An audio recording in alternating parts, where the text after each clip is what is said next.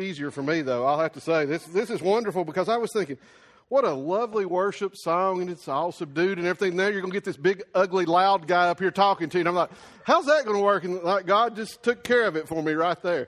All right. This is going in the outro. Yeah, this will be in the blooper reel. Now, the next thing is Kidmo.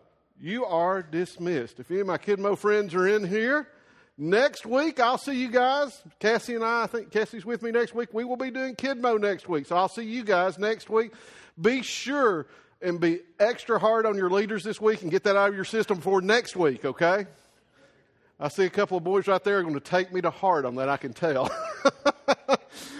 Well, good morning. How are you guys? Awesome. I was noticing several people out here getting earplugs during the worship because we do have a louder volume than some church. I would just ask you that those are not for this portion of the service, so if you want to remove them now, you can. This is going to be a good day. We're going to talk about freedom, and not probably in the typical sense that you guys would expect us to talk about freedom. One thing I'd like to do today to get it out of the way, no, this is not going to be Patriotic Sunday. We're not going to talk about 9/11 and that kind of freedom, but I would like to pray about that area of focus for our nation and some things. And I want to point out one thing that I saw today, and it just struck me this morning. How many of you seen already today several of the 9/11 banners on Facebook and so on? And what does it say? We'll never forget. If that were true, our church would be full this morning, wouldn't it? Remember 9/11? Did anybody go to church the week after 9/11, the Sunday after 9/11? What did it look like in church? It was full. It was packed. Everybody was worried. They were praying. They were turning to God for answers. And our nation will turn to God. And what? Maybe 3 weeks it lasted? That's not called not forgetting, is it? But what I want to focus on this morning in the aspect of that, and this is what I ask you to do as Christians this morning. As believers, I want you to pray with me. And what we want to remember this morning is not revenge. We need to go after the people that did this, and we need to continue to be looking for them and all that kind of stuff. We've got politicians that focus on that. Let them worry about that. As Christians this morning, what I want us not to forget is that Jesus died for those people just like he died for us. And I want us to remember those people in prayer, that those that are not of our faith and would destroy us because of our faith will one day find Christ as well. And let's pray that this morning. Heavenly Father, we thank you. We do thank you for the freedom we have here as Christians in our country to come boldly forth and proclaim your word, Lord. And we thank you for that, Lord. But we know it's not that way everywhere. And we know there are Christians that are being persecuted and struggling, but you're blessing there, God. And I thank you for that in areas of the country that aren't as free as, of the world that aren't as free as this country. And we thank you that you're faithful no matter what the political circumstances are, God, that Jesus never changes. And we thank you for that. We thank you for giving your Son for those that even may not believe or persecuted him while he was here on earth. Lord, may have spit in his face, God, but we know he died for them too, Lord. And if he can do that for them, the least that we can do this morning is pray for those. Pray for those that would persecute us. Pray for those that would want to destroy us, would want to destroy the Christian way of life, God.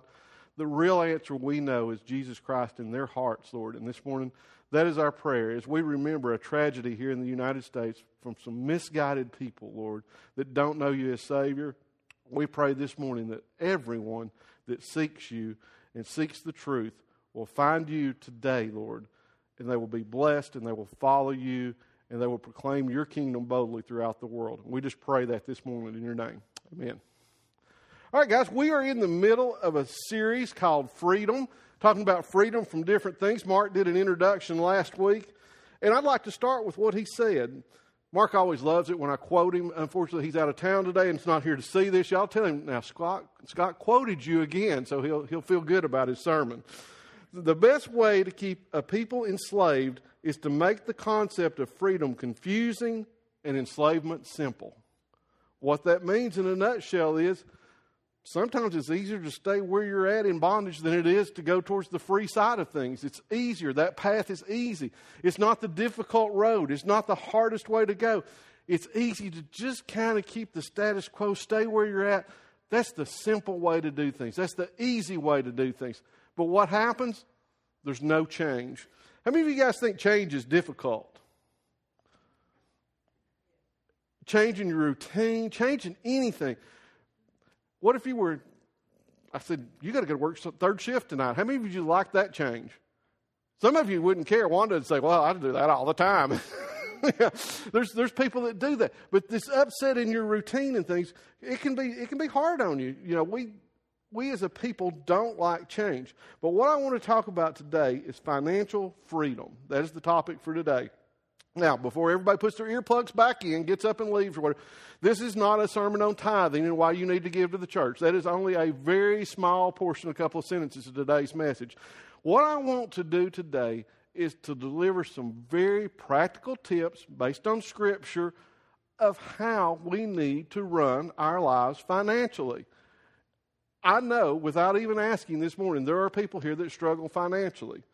It happens all the time. Mark and I counsel a lot of people, and one of the things they struggle with is finances in their life. How do I manage my money? How do I manage day-to-day life? I don't have enough money to make ends meet. I don't know what to do. I've talked to people that just are so overwhelmed by the things in their life, the things that are against them financially, they do not know where to turn. And we do need to turn to God in those things, but it's not good enough just to pray sometimes. God requires action on our part. You guys agree with that? You agree that it's not just oh, Lord, it would be so much better if Lord, I just need so-and-so, and just buckets of money rain down on you and you get it. Wouldn't that be nice? God occasionally does bless us that way. There are people here that have been blessed that way, that I know that have been faithful and, have prayed to God, and He has blessed them financially. But it doesn't always happen, and God requires us to be faithful, and He requires some action on our part to make these things happen, to get us out of this enslavement to debt and so many things. You know, one of the things you see often on the news is about how our nation's in debt and how we spend money. And there's a fight about, where do you spend your money? Do you spend it here? Do you spend it there? What happens? And that's a lot of what we're going to talk about this morning. There's some practical means to help you. And I hope that if you're a young person here, we have a few of you guys that are left that are in the high school, middle school age group. I hope you guys listen this morning too, because I would love for you starting today to set a pattern for your life of what financial freedom looks like. And I will guarantee you, it is never too early to start. And it's something that you won't see often. There's not a lot of people talk about this. I don't even know, how many of you guys are middle school or high school here that are left in the audience? Does anybody have like an economics class or a book on something on how to keep your checkbook or financing? You guys got a class like that? Everybody's looking around like, no. We've got music appreciation, and we've got art, and we've got phys ed, and we've got that math, and we don't have anything like that. And it is true. We don't focus on that as much as we should. Parents try to focus, but what happens when your parents aren't even a good example? We're going to talk about that. But enslavement to money certainly follows the principle of simple things. It's very easy to simply spend everything you make. You become enslaved to greed and debt. You always want more and are willing to go into debt to obtain it. That kind of sounds like the American way, doesn't it? If I want it, I'll go into debt and I'll get it. That debt doesn't go away. It's just like people that struggle losing weight. You can say, I'll eat that piece of cake. I'll do this, I'll do that, and I'll lose the weight later. Anybody ever found that easy to do? No, it's always, oh gosh, I wish I hadn't have done that. Now I've got to work extra hard to keep this off. Now I can't have cake. I can't eat anything because, well, our finances are the same way. When we get so far in debt, it gets to the point we can't even incur simple debt to meet our very needs. And that is the problem with the lure of wealth. We don't need to be lured by wealth as Christians. We need to have other things that we focus on. If you try and keep up with those around you, you will be in debt, I can guarantee it, because you know what? Most of the people that you admire and you look at them and say, wow, look at the things they've got, are in debt. Have you ever thought about that? I don't know how many of you ever keep up with any of the entertainment news or anything like that, but the ones that always catch me are when some big hip-hop star or athlete or whatever has got their Ferrari repossessed. I'm thinking, wow, you think this guy here, he's got an agent, he's making millions of dollars, he's got gold records, he's got NFL stats and records and all, and they just came with a rollback just like they would for your car in his driveway, and they rolled off with his Ferrari. And then his press agent tells you, well, it was simply an accounting mistake. Yeah, it was an accounting mistake. He'd spent more than he made. That's what happens. It's a big mistake. And we can get into that enslavement because we get greedy and we want what everybody else has. You know, it used to be called keeping up with the Joneses. You know, we want what someone else has, and I've got to have that for myself. You know, there's a little piece of that I think is okay, because I think we all do need to strive to be better than what we are sometimes. And I think sometimes having a goal in front of you will encourage you to do the right things and have some good habits. If you have a savings goal or something like that, I would like to save for this. That's fantastic. But that's not the way society today works. It is instant gratification. It's if I need it, what can I do to get it? And there's lots of bad ways to do that, and we're going to talk about that. But listen to what is said here in 1 Timothy chapter 6, verses 8 through 10. So if we have enough food and clothing, let us be content. This is the part of the verse I want you to focus on for now, though. But people who long to be rich fall into temptation or in a trap by many foolish and harmful desires that plunge them into ruin and destruction. For the love of money is the root of all kinds of evil, and some people craving money have wandered from the true faith and pierced themselves with many sorrows. That's pretty plain, isn't it? First of all, in the middle of those verses, I want you to realize money is not the root of all evil. We've preached this before and we'll preach it again. It's the love of money. It's that heart attitude that's the root of the evil. And we get harmful and foolish desires. Anybody ever bought anything and thought that was foolish? Wow, I wish I hadn't have done that. You know, that was great. Have you seen, I think it's Nick Saban. It's one of the internet memes, and he's talking to this. No, it's actually a commercial. Isn't it a financial commercial where he's talking to the girl about buying the dress that she's going to wear for one season? How often will you wear that? 2, maybe 3 times? Is that a good investment? That's a harmful and foolish desire. It's something you're going to go back and say, gosh, I wish I hadn't have done that. Now, why did I do that? And then you still have the debt, even though the item doesn't have worth to you anymore. Listen to what it says in Luke chapter 12. It says, then he said, beware, guard against every kind of greed. Life is not measured by how much you own. Yeah, it is. Now, from the Christian perspective is what he's saying. It's not measured by that. By your neighbors, your co-workers, your parents, your children, and everybody that you ever talk to, you better believe your life is measured by what you own, isn't it? Does anybody ever come up and say, that is so wonderful, they live in a shack? Look at that. They drive a broken down, beat up 1985 sedan that's fallen. Isn't that wonderful? I wish I could be like them.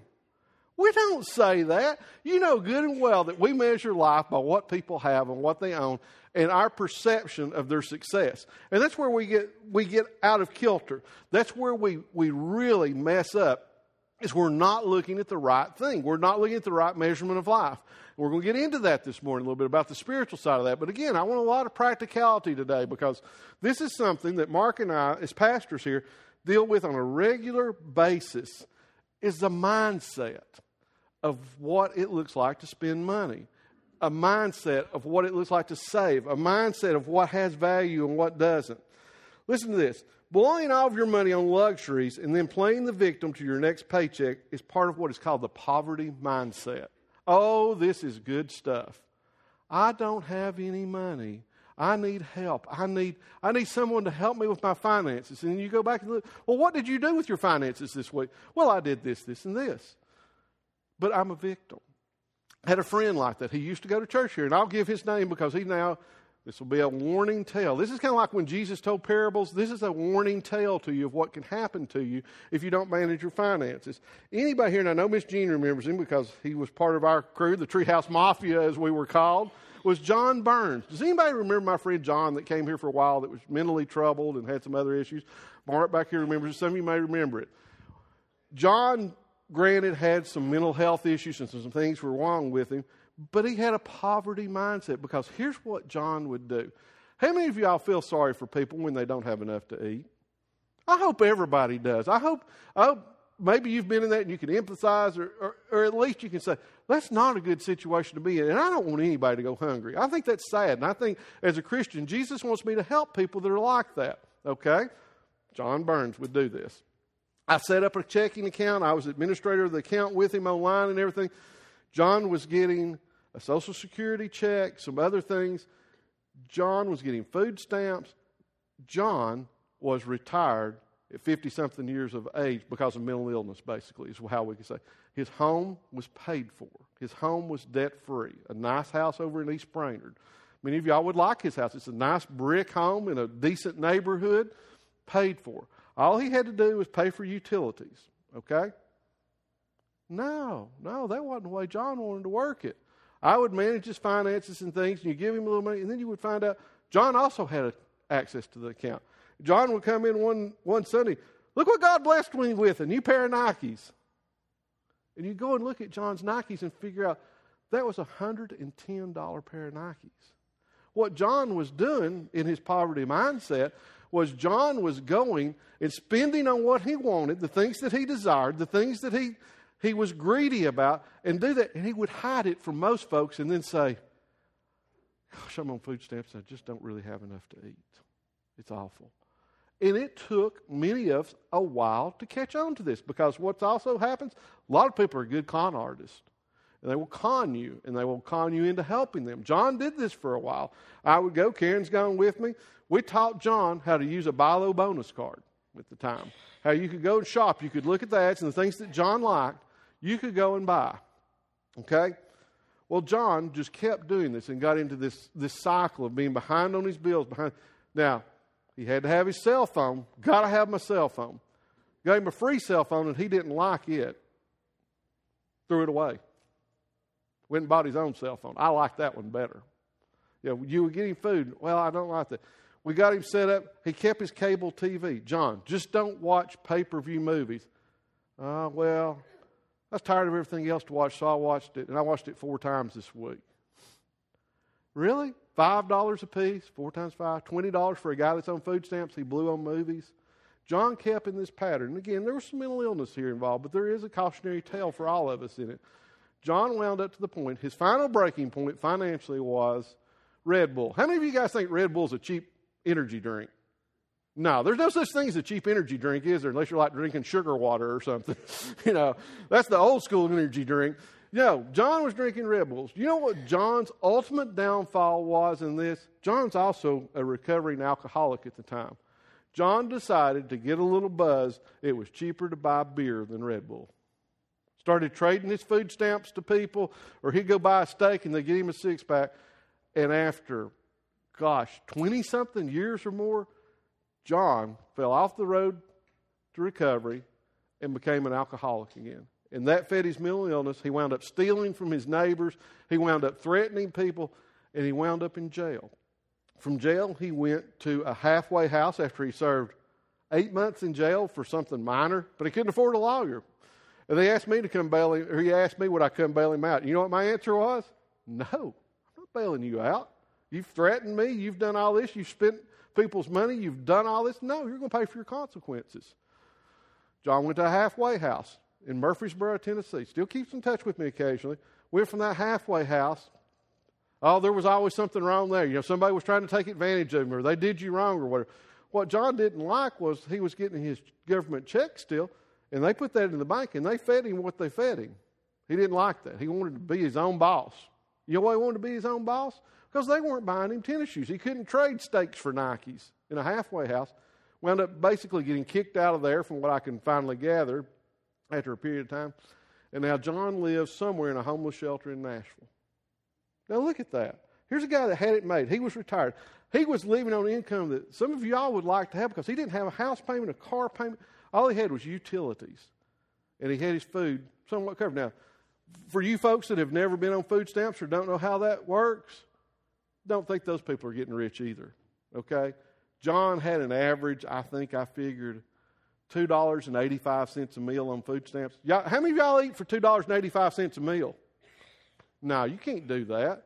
It's a supplement. It's a way to keep you from starving to death, but you're not living it up unless you're doing like he was and taking away from somebody else. But this poverty mindset, buying luxuries, new Nikes are a luxury. He would tell me, and he walked everywhere because he'd given his car away. So through some of his mental illness and things, he decided he needed to give his car away. He would walk from East Brainerd to Hamilton Place every day, at least once, sometimes twice a day. He would wear his shoes out. John, let's go over here to Walmart and get you a pair of $20 tennis shoes. I'll buy you 3 or 4 pairs, and that'll last you a while, or a good pair of boots to walk in. Oh, I can't walk in those. They hurt my feet. The only thing that fit my feet are Nike or Adidas. It was Adidas was what his passion was. You see how it is, how buying luxury things can do? Let's look at what are some luxuries. You may not agree with me. Let's look at our list here. Wow, nothing's a luxury. Y'all were getting excited for a minute, weren't you? Yeah! Hey, look at the luxury. Cigarettes. You don't have to smoke. I know it's a habit in dealing in a recovery ministry. I know there are physical side effects. I know there are mental anguish. I know there's a lot of things there. But when you get down to it, you do not have to have cigarettes to live. Alcohol. Another one. I know there are addictive properties there.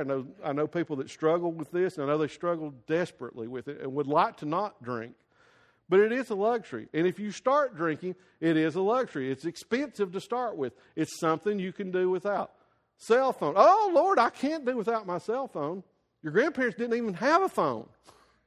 But you can't do without a cell phone. But I do understand we're being practical today, okay? And I will give you this. If you have a home phone, a cell phone may be a luxury. Why don't you get rid of your home telephone? We did. Who calls you on your home telephone? Telemarketers, politicians, and everybody that you don't want to talk to. So why are you paying $40, $50, $60 a month to have people call you that you don't want to talk to? Let's talk about real financial freedom. Get rid of your landline and go to just a cell phone. But that doesn't mean it needs a data plan and it has to be an iPhone 7 Plus that now your headphones won't work with. Yeah, I saw my post about that this week. You buy you a new iPhone, and then you have to have this little funky adapter thing for every pair of headphones made to this date with a wire on them to plug into it. That's financial great advice. So go get you, but it does come in 2 shades of black. So if you're into that sort of thing, cable television. Most of us today pay more for cable television than we did for electricity 15 or 20 years ago. You talk about a luxury. And what do we all say? We've got 472 channels, and I can't find anything I want to watch on any of them. Click, click, click, click. Wouldn't you love to have an a la carte plan where you could get the 20 channels you want for $20 a month? Wow. Some people are finding financial freedom if they can afford internet access at their home, which that's something that may not be a luxury anymore. If you have children that are in school, unless you're willing to take them to a public hotspot or a library or somewhere, you need the internet for homework, access to lesson plans. There's a lot of things like that you may need internet for. But you could cancel your television, your HBO and all that stuff, and watch some things online for free. A lot of that stuff rebroadcast online for free. There's a practical money-saving tip. You don't have to have cable television. It can be $200, $250 a month. Going back to the cell phone, by the way, if you have a data plan, you shouldn't be using it most of the time. There's enough free Wi-Fi. If you can't go from here to home without using your data, you're probably addicted to data. There are people that, honestly, this is a real thing, being addicted to data. Now, if you've got a plan and it's okay, some of us got in early.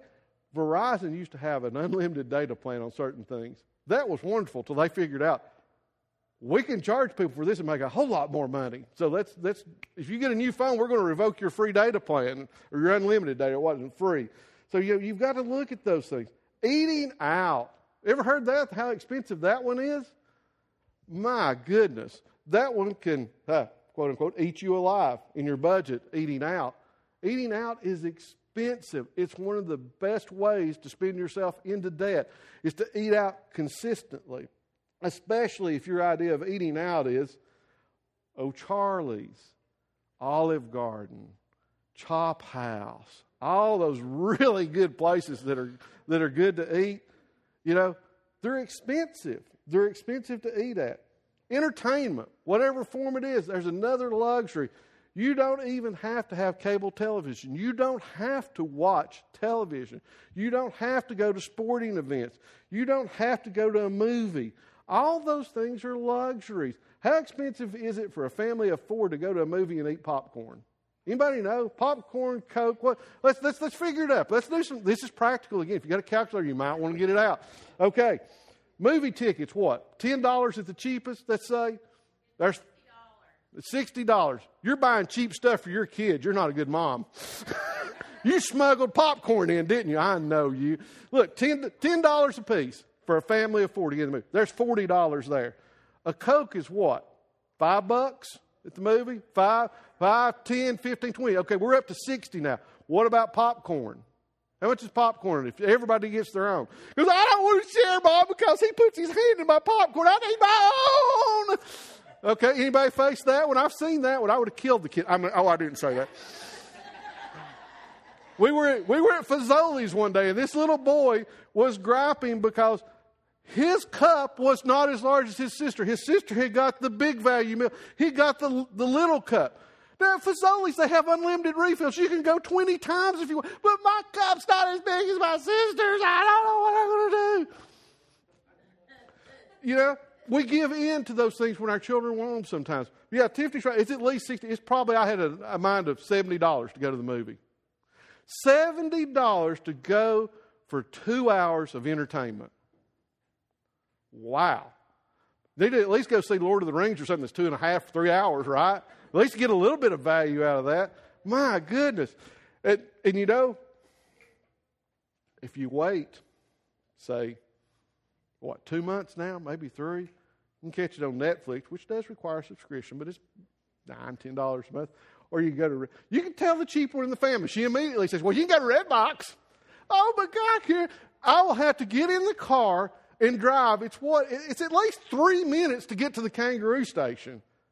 It's 1 mile, but that'll take me 3 minutes. And I'll have to go to the Kangaroo Station. There may be somebody up there that doesn't know what they want to watch, and they'll be, oh, well, I want this. Let's look at comedy. Is that a comedy or is that a drama? I don't know. What's the new? Well, we've seen all those. And you say, no, you don't want to go to Redbox. And it'll cost you what now? $1.50?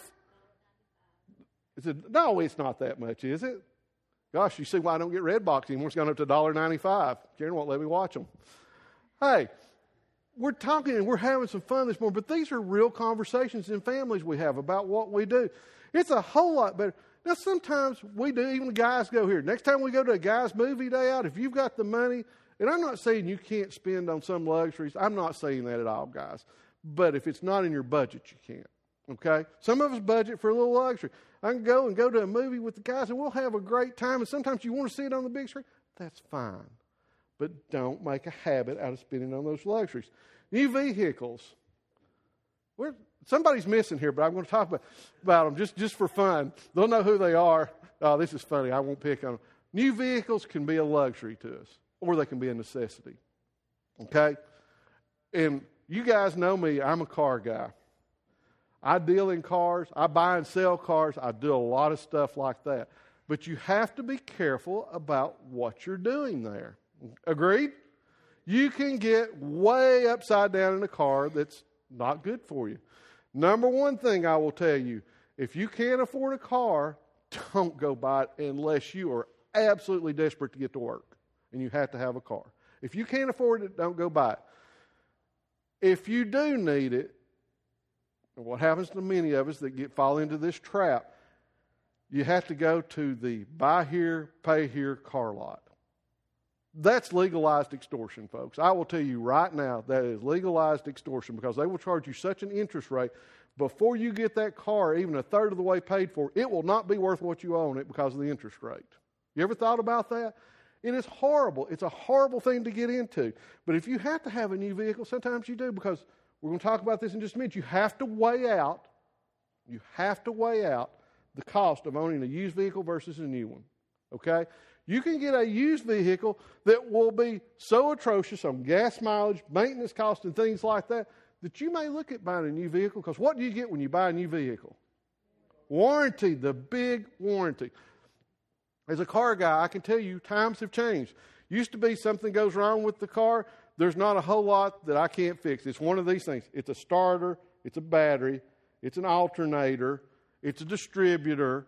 Those are some of the major things. Water pump, brakes. Those are things that most of us that were kind of handy can do. Do you know what now? You get a new car. You know how the emergency brake works in a lot of new cars? It's electric. Who thought that it's a great idea that it's too hard to have a cable attached to a handle to put the brake on? Let's put a button and a whole bunch of expensive electronics behind it. That makes great sense, doesn't it? So what happens is if you do have a newer vehicle, you need the warranty because you can't afford to be paying $500 and $600 to get your stinking emergency brake fixed. There is a trade-off there, and I realize that.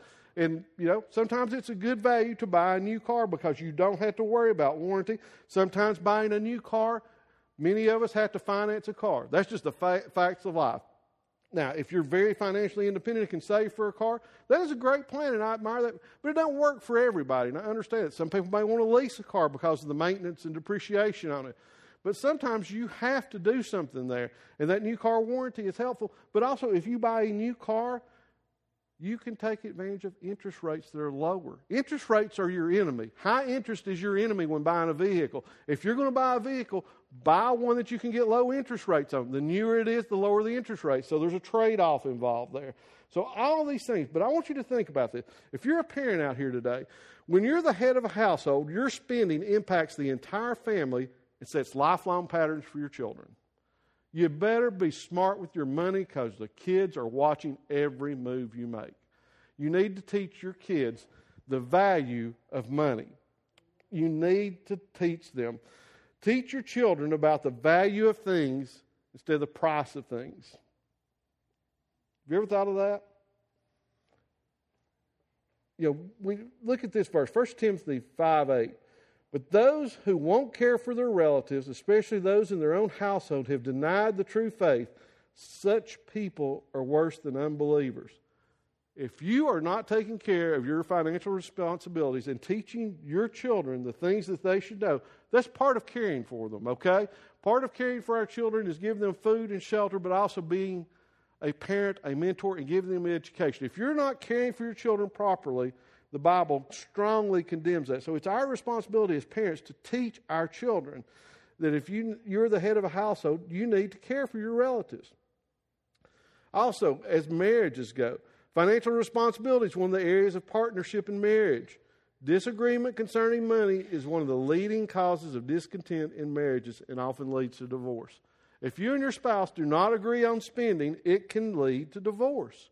You need to think about this as you're even dating. If you're dating someone, and guys, especially guys, I'll tell you this to you. If you're dating some girl and her idea of a fun date is you have to go to a nice restaurant and spend at least $40 for you as a couple. You have to go to a movie. You have to go have coffee and dessert afterwards. If you don't think you're going to have a job that can support that, you need to think right now, is this the girl I should be dating? You need to think about that. And there's nothing wrong with spoiling your spouse and doing the things that she enjoys. There's nothing wrong with that. But if you think that this is not going to end when you're married, this pattern's going to continue.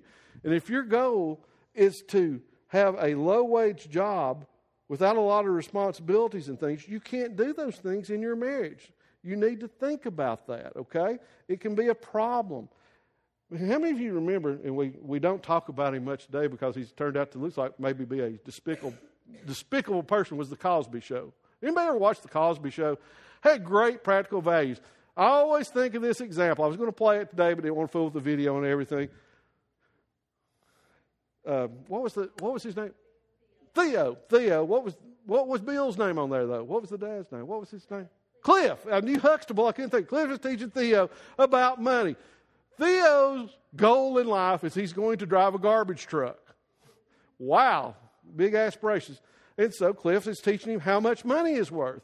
And he says, okay, you're going to have your own apartment and stuff? Yeah. And they're playing with Monopoly money. And he takes it, takes a little bit of money. And he says, okay, you're going to have a nice car? Oh, yeah, I want a nice car, yeah. Takes some more of his money. Says, you're going to have nice clothes and that sort of thing? Yeah, I want to look good, man. Takes some of his money. So he's got this pile of money. He says, see, look, Dad, look how much I've got left. And Cliff looks at him and says, you going to have a girlfriend? He says, sure. Takes the whole pile back from him. That's what happens sometimes in relationships. And you need to think about financial responsibility. But again, I got a little ahead of myself a minute ago. You need to teach your children about the value of things instead of the price of things. Okay? How many of you guys does anybody here think $1.89 sounds expensive? Not many of us. There's a few that do. Some of you guys that are on a budget, you understand the value of money, and I admire you for teaching your children that. Most people, $1.89 is not bad, okay? So every day, coming home from school, Mom, I want a Coke. Okay, let's go. Let's drive through the Burger King. We have Burger King representatives here this morning.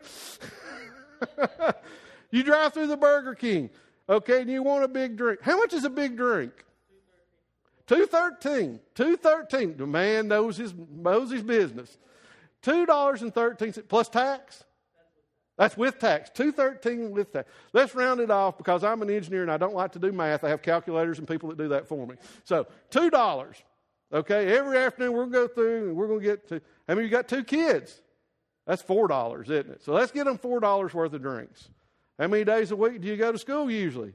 5. How much is that? Who can do the math in their head? $20, okay?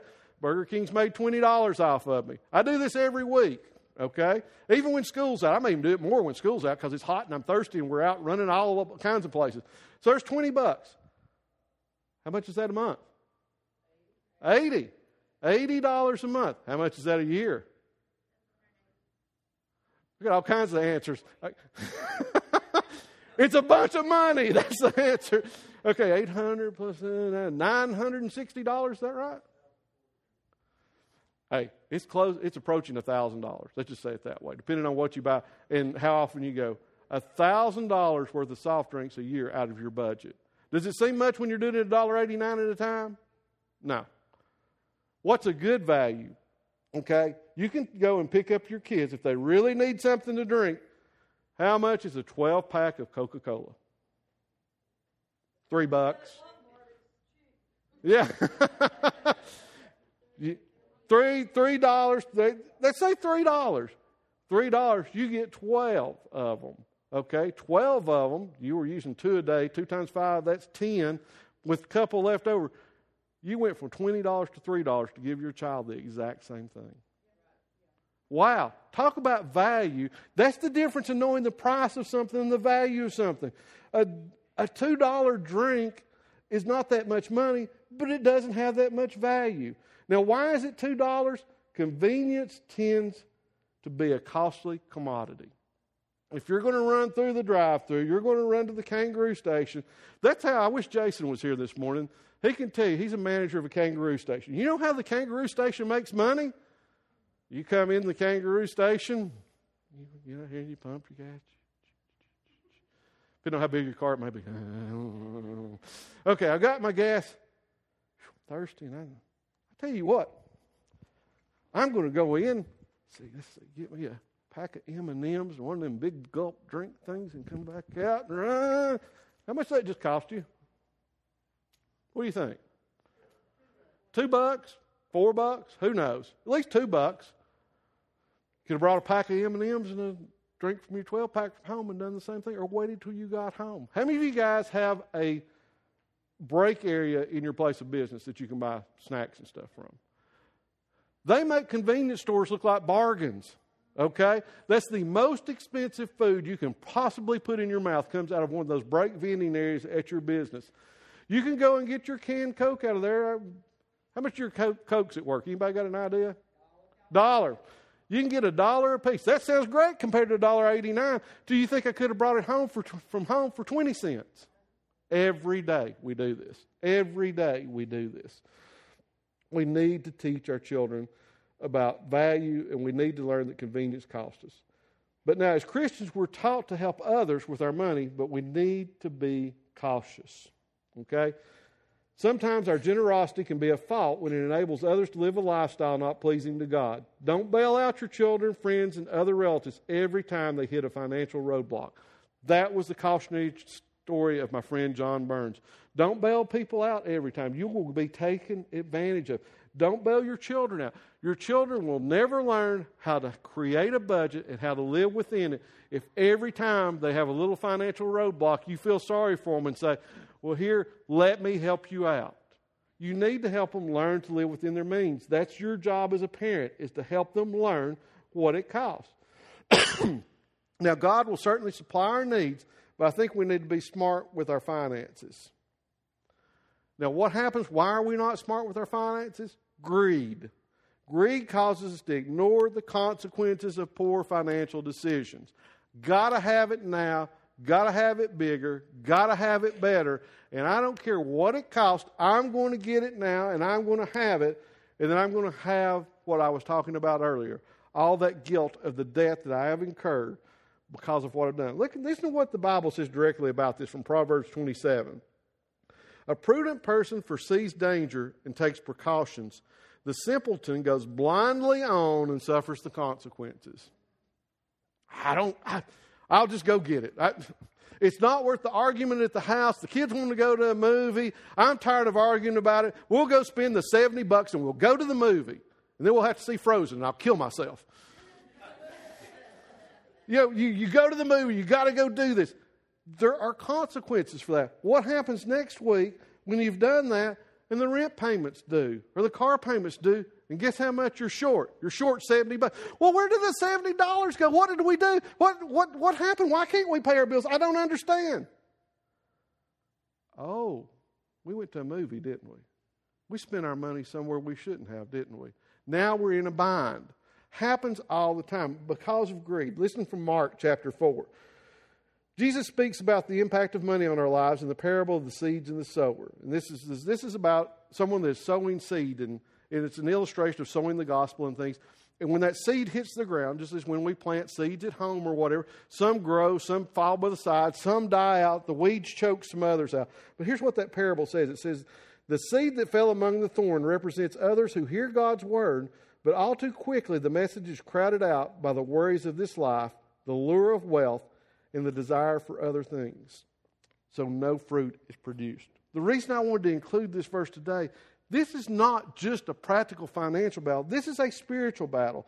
These things that we want cause us to ignore the plain lessons of the Bible, the ways we should be using our money, the ways we would hopefully finance our lives enough that we can share this wealth with others.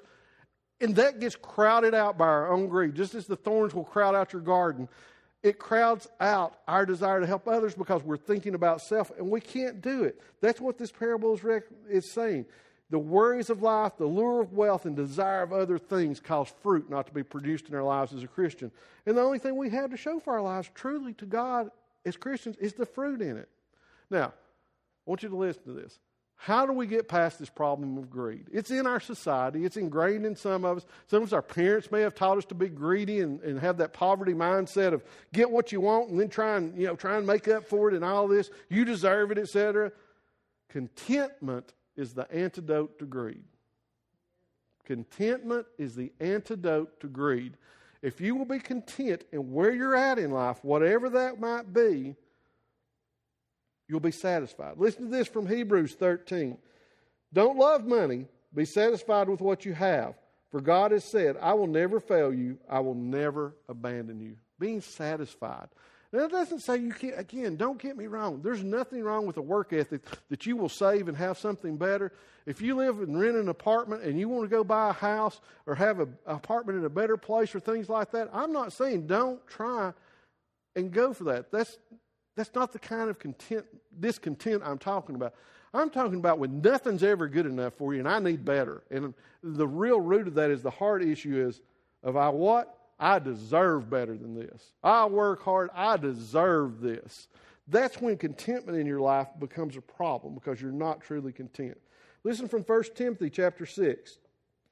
Yet true godliness with contentment is itself great wealth.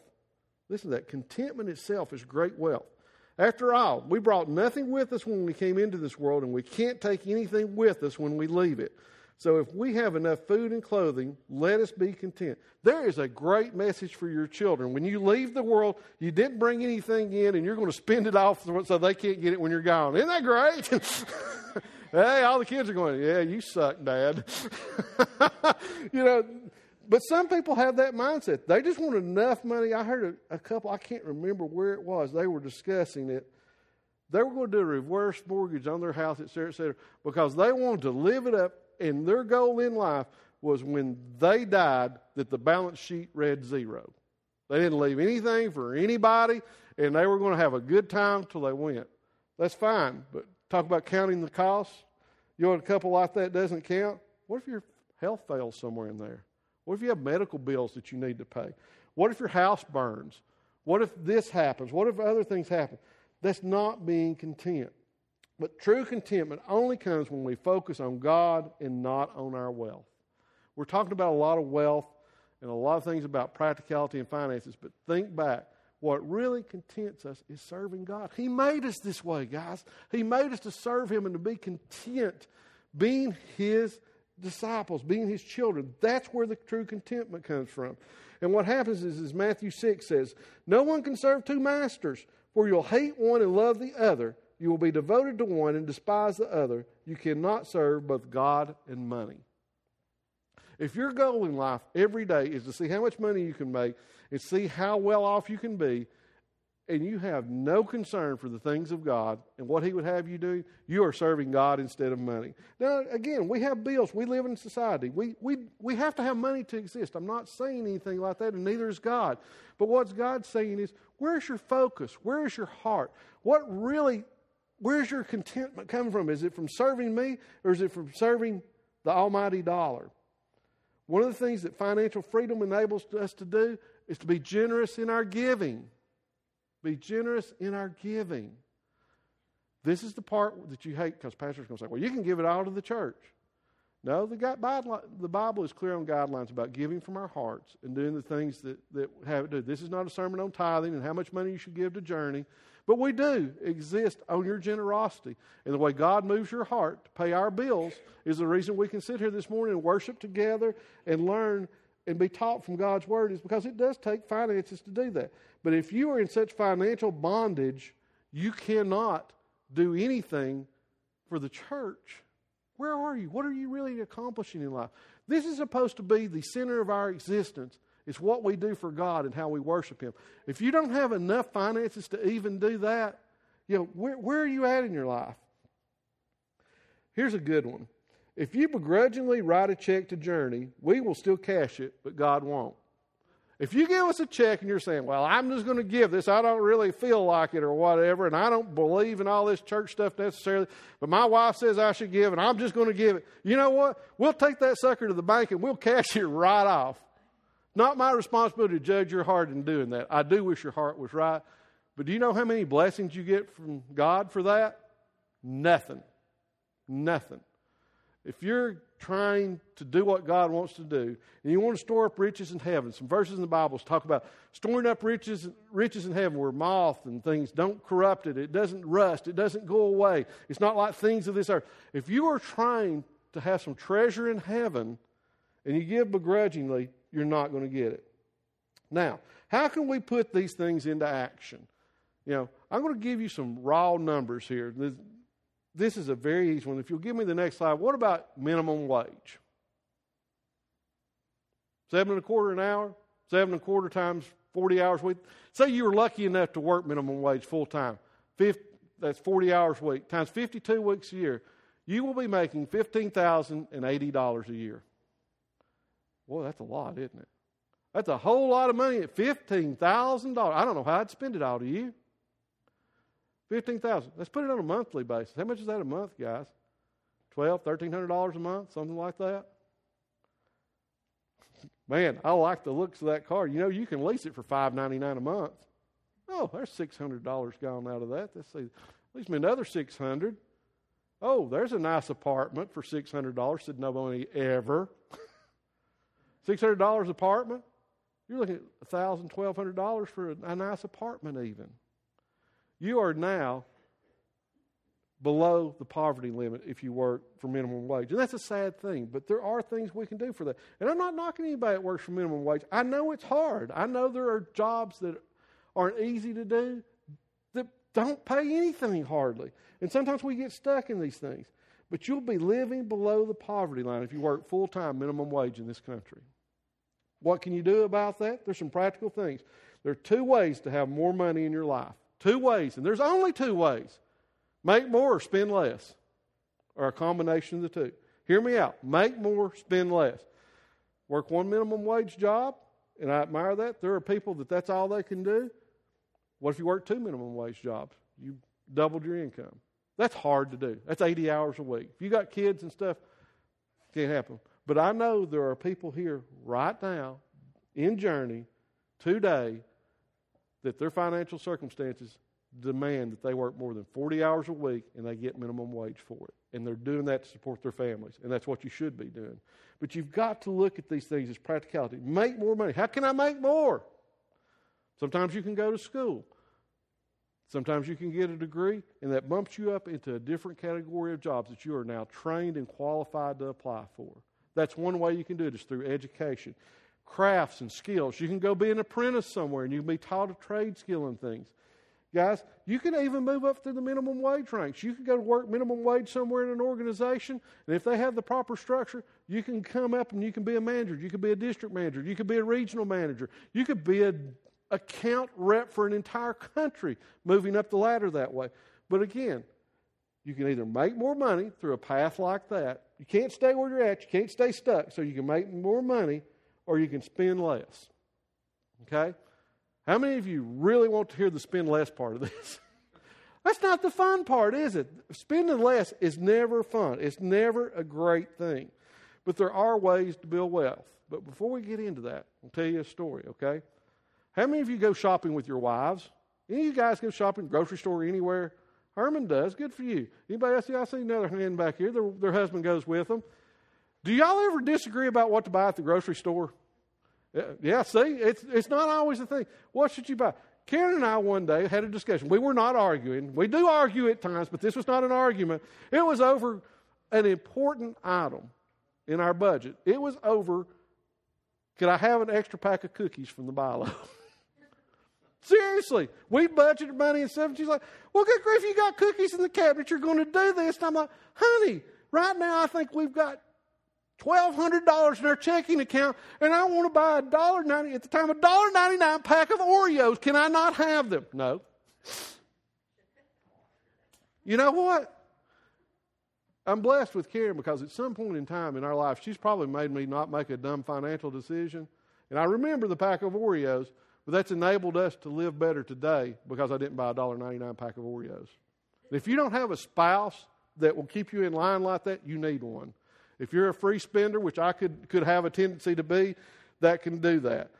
And you know, you look at these things, you look at them as silly and petty and things, but it teaches you lifelong lessons about value. That's what we want to talk about, is value today.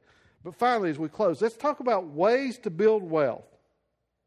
Create a budget and stick to it. Amen. There's a lady back there that I know has a budget, and I know she budgets everything she does, and she blesses you with a hug every morning at Journey. God has restored blessings on her. Ask her about a recent blessing in her life. I'm not going to spoil it from the stage, but if you want to go ask Miss Jean, ask how God's blessed her through her giving and the things she's done. Ask her what God's done for her lately. You'll be astounded at what God did. Something that was unexpected, but it was a great blessing. But she has a budget. We have a budget. I don't care how much money you make, you need a budget and you need to stick to it. And it's not that you have to account for every penny, which some of you may need to. You may not be disciplined enough to know when and where you can spend your money. But you need to create a budget and you need to stick to it. And not when the kids are crying and want to go to a movie or whatever, you give in, or when I want a Coke from the gas station, I want M&Ms, and I want Twinkies, and I want a toy. When we go to Target, I've got to have a toy, Mom, I've got to have this. We've got to stick within our budgets. That's a way to build wealth because it will help you in your savings and everything else. Secondly, have a savings and retirement plan.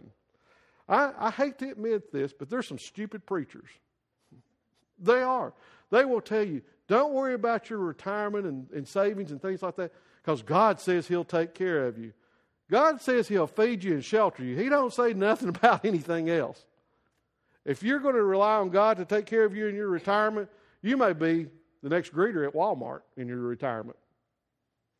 A lot of people don't plan for their retirement through financial mistakes they made in their 20s and 30s that have carried all the way up to they're 65 years old and they're so worn out and tired they'd love to quit work, but they've made so many financial mistakes they can't do it. Now, am I saying that retirement's the end-all, be-all? No. I don't really have this desire to retire and sit around or whatever. I want to be productive. I think one of the things that we often miss as a people is we need to be productive in our lives. We need something that We do work.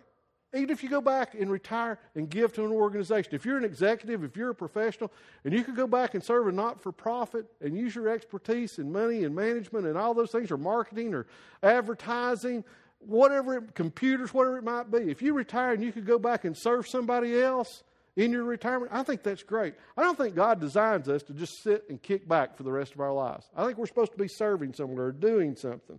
But create a budget and stick to it. Have a savings and retirement plan. Buy only what you truly need. That's a tough one. All of us are guilty of that. We sometimes buy things we don't need, but stick to what you have to have. Postpone or eliminate luxury purchases. I didn't say to eliminate all of that. I said postpone it or eliminate it. There are some luxuries, going to the movie and things. You know, if you guys don't do something as a family, if you never do anything as a family, I don't know that that's a luxury necessarily. I think you need to do things as a family. Now, it may be going hiking in a state park. It may be going and driving somewhere and doing some small something. It may be going and you've budgeted and you want to spend that $70 for a movie. It doesn't have a whole lot of value, but it can create some memories that you'll never forget, like Frozen. And by the way, I did not go see that in the theaters. That was not on the guys' Sunday movie night, okay? We didn't go see that. But you can sometimes postpone those things. If you don't have the money this month, say, hey, we'll go to a movie next month. Here's one that nobody likes. Eat at home. Bologna sandwiches, peanut butter sandwiches, those sort of things are cheap. They're much cheaper than eating out. Eat at home. Here's one for you guys especially, to build financial wealth. Stay married to your first spouse. All the ladies are laughing because they know what I'm fixing to tell you. If you think you're going to divorce your spouse and you're going to come out on the other side of this better financially, you're an idiot. You're going to plan on getting remarried? If you're having trouble right now, one of the things you're getting divorced over is finances, and you're having trouble now making ends meet, you're telling me that without some miraculous intervention, a better job, you've bettered yourself some way, that you're going to be easier paying 2 wives and 2 sets of kids? That's stupid. That is the number one cause of financial ruin of males in this country is divorce. Do you believe that? You will be saddled with that because it's your responsibility. Those are your children as well. That's your wife you agreed to take care of. God doesn't look on it lightly either. You deserve what you get in that situation a lot of times. But if you think that that's a sound financial move, is, well, I'll just get rid of her and I'll be better off financially. I'll have that new Corvette next month. Yeah, think on. That is one of the surest ways to come into financial problems is to not stay married to your spouse. And you should do it because you made a commitment to God and her. That's why you should do it to start with. Don't make purchases that depreciate rapidly. You need to do your research when you buy anything. If you think you might resell it, such as a home or a car, you didn't know what the depreciation is. Again, talking cars because you guys know my passion. One of my hobbies is cars and those sort of things. I sat in one the other day, and this is the coolest little car, and I never would have thought this. I haven't got to drive one yet. They're neat, though. Is a Fiat 500 Abarth edition. Anybody seen one of those? Those are the coolest little cars, little 4-cylinder. That is the hottest hatchback in the world. They will scream for a 4-cylinder car. You know how much they are new? They're $28,000. That's high for a little 4-cylinder hot rod, okay? $28,000. Do you know how much a used one at CarMax is that's 2 years old? $12,500. 2 years, 3 years depreciation. It's less than half the value it had new. If you want one, I suggest you go, and CarMax is high. But you get some benefits there. Not having to haggle and things, and they may have the selection you want. It's a good place to buy a car if you like to buy it that way. But if you really want to search it out, you can probably find that same car for $10,000 to $11,000. Another $1,000 you might save by not going to a dealership. Versus you had to have it brand new and it was that much money. Now again, if the warranty and those things are important to you, you may do that. But a lot of things depreciate badly. You buy a house in the wrong section of town, it depreciates. It doesn't appreciate. If you go in and you look and there's gang graffiti all over the neighborhood and you see all the residents and just busted every week, that's probably not the place to build your financial nest egg and build a home. Now, it may be all you can afford. Sometimes you have to go to those neighborhoods to afford what you want. I'm not saying that that's a sin or anything. But if you think that's going to be, you're going to turn a profit by buying that cheap house in a bad neighborhood, unless it miraculously gets bought up by a conglomeration or a group of people, and yuppies like your neighborhood. How many of you that grew up in Chattanooga that are close to my age or a little younger would have ever said, "Oh my Lord, if I could only live in Highland Park"? You're crazy. You'll get mugged before you get out of your car in Highland Park. That's the worst housing in America, is in Highland Park in Chattanooga. Now, that is a restored, renovated neighborhood, and every student at UTC wants to live in Highland Park. It's a great neighborhood now. So you can sometimes come out on that, but you don't want to buy things that depreciate badly. Don't buy new technology as soon as it's released. I've made fun of the iPhone 7 all week. It has a better camera. It's water resistant. It comes in 2 shades of black. It has an obsolete headphone jack now. I've got to have one. When's it come out? Let's go line up in front of AT&T or Verizon and get us one.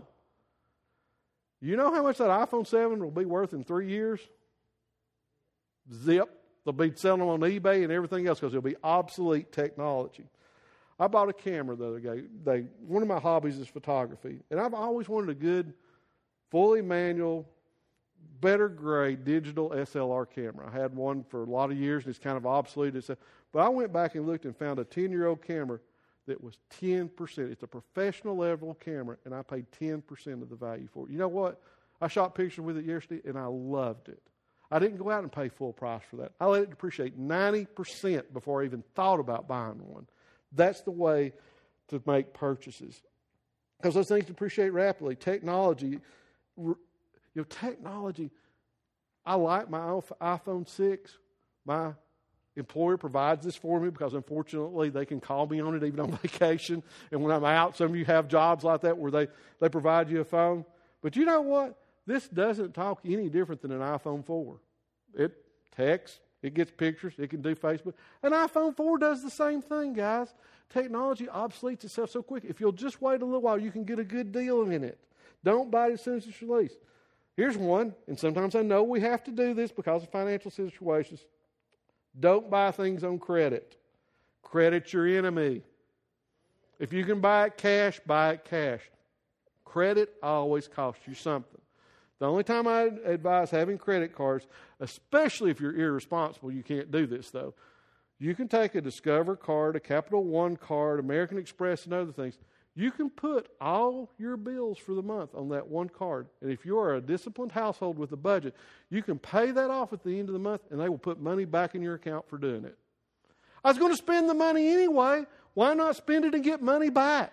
You can build up money over a year's time to be able to have basically free money. But you got to be disciplined. If you're not going to pay it off every month, you're going to come out in the hole because of interest. Here's another form of extortion, like buy here, pay here things. Never get a payday loan. Never. They prey on people because they know you're getting a payday loan because you don't budget well. And here's what they're banking on. It's a gamble for them. Their gamble is, you will not pay off this payday loan in 1 week like you agreed to. What I'm thinking is they're desperate. They won't be ahead a week from now, and I'll get to start incurring horrendous interest charges on this because they can't pay it off. And that's how, as a company, I'm going to exist. I'm going to exist on your bad habits, and I'm going to know you can't pay it off. Your $200 payday loan, if you don't pay that off immediately, it will become like $250 the next check, and then it'll become $300, and then it'll become $350. That interest rate goes up so high on a payday loan, you will probably get to the point that you will never be able to pay it. I know people that have gone and they have gone back, and if you're in this situation, here's a practical tip. You can go back and you can negotiate that payday loan down. Okay? If you've gotten to the point you can't pay for it, and they see that you're not even able to make the minimum payment, you can say, can I buy out this payday loan for X amount of money? That's a government program now. Okay? That's something that they're required to offer you now because they've gotten so many people in such deep financial debt. There are some government things involved in that they can offer that to you. Here's some things that Karen suggested this morning. I asked her some practical tips. Make a grocery list. Seems simple, doesn't it? If it's not on the list, you don't buy it when you go to the store. Don't go grocery shopping hungry. How many of y'all have heard that one? That's a good one. Don't go hungry. Golly, I need that, and I need that, and I need that, and there's some steaks and a hamburger, and golly, I can eat all that right now. Go when you're full. You'll buy too much. Coupons. Anybody here do coupons? I'm not talking about the crazy coupon lady that comes in and she's got the notebook and file cabinet. You know, she comes into the Walmart with her roller cart with her coupons in it and takes 45 minutes to check out. You don't have to go to that extreme. But if you will look, there are deals to be had. There's buy one, get one free. There's things like that if you've got a membership card with BI-LO and things. A form of coupons, if you ever travel and your family stays in hotels, stay in the same chain and you'll get rewards points. I did that the other day, got 5,000 rewards points and got a really nice hotel room for $65. Freaked Karen plumb out. And she said, where are we staying? I said, so-and-so. She said, well, you got to know Karen. I love her. But she always asks this question. Well, we're going to go and we're going to stay. Let's stay overnight. Well, how much will that cost to stay overnight? I said, it's reasonable, $65. She's like, $65? Okay, what goes through your mind when I say a $65 hotel these days? That's not the place you want to stay. It's like down here on Cherokee Boulevard and the crack house is in the back. Okay, $65. No, I got it less than half price because I had some points from a business trip and I applied them to go and give us a weekend to get away and be able to stay overnight somewhere for a cheap price, form of coupons. And this one's for Wanda. This one's for my friend Wanda back here, an employee of Walmart. You can go and benefit Walmart by using your Walmart savings catchings. She doesn't. Karen does. How much have we got right now? We've got $30-something. If you shop at Walmart and we'll scan your receipt and turn it in, we do take a picture of it or scan it on the back? You scan your ticket, you scan your receipt from Walmart, and if somebody that week that's a competitor in the area had that cheaper, instead of you having to shop around for it, Walmart will put that back in an account for you to spend at Walmart. We got $30-something for nothing. More than scanning a receipt, put $30 back in there. Next time I can go and buy a pack of Oreos. Amen. I can get my pack of Oreos because we use the Walmart savings thing, and I can proudly strut in there and say, I want one of them, and put it in the bag for me. Wow. I'm telling you. But y'all laugh about this. Little things mean a lot in your budget as you go through life. And it will give you the financial freedom. You won't be fighting with your spouse. You won't be teaching your children bad habits. You will have money that you can bless journeys of church. You can bless those in need around you. You can do so much when you are financially free. And that's what I want to close with this morning as we pray. I want you guys to think about where your life's at. If you need help with financial counseling or anything like that, there are many of us here on staff that do budgeting and things. We can sit down with you, help you make a budget. We can tell you those things. We even have offered a Financial Peace University, a class. Richard and Wendy teach it for us. They can sit down and teach you exactly how to manage your money, and it will revolutionize your life if you will have the discipline to do it. It happens, and I want you guys to have that freedom because I want to see you happy. I want to see you enjoying life and not be burdened from paycheck to paycheck about what am I going to do and the stress it causes on you, the stress it causes on your health, the stress it causes on your family, and it takes a toll on your spiritual life as you pursue those things. So let's pray about that. Heavenly Father, I want to thank you. I want to thank you for the crowd this morning that's here to listen. Lord, I just pray that this mixture of things, God, that are wisdom from your word, combined with practical advice of things that I found helpful in my life, God, I hope this will help someone this morning, help someone this week. Lord, I pray that if this is something you know someone, Lord, that can benefit from this, point them towards our podcast, Lord. It's a way that we can redeem our investment in technology, God, that we don't spend that just so that we can hear ourselves talk on the internet, so others can learn from these lessons. If you know someone, God, that needs to listen to this week, God, I pray that it'll get in their hands, Lord, and it'll be used. God, I thank you so much. We thank you for the ultimate value is found in your Son, Jesus Christ, and our contentment in what he did for us, Lord, and our contentment in what you provide for us. And we thank you for all you give to us each and every week, each and every day, minute, hour, second. Lord, the things you do for us, we are so thankful for that, God. And I thank you for everyone that's here this morning. Just pray that this can be applied to their lives. If they need help with it, they'll get it, Lord. And we pray all these things in your Son's name. Amen.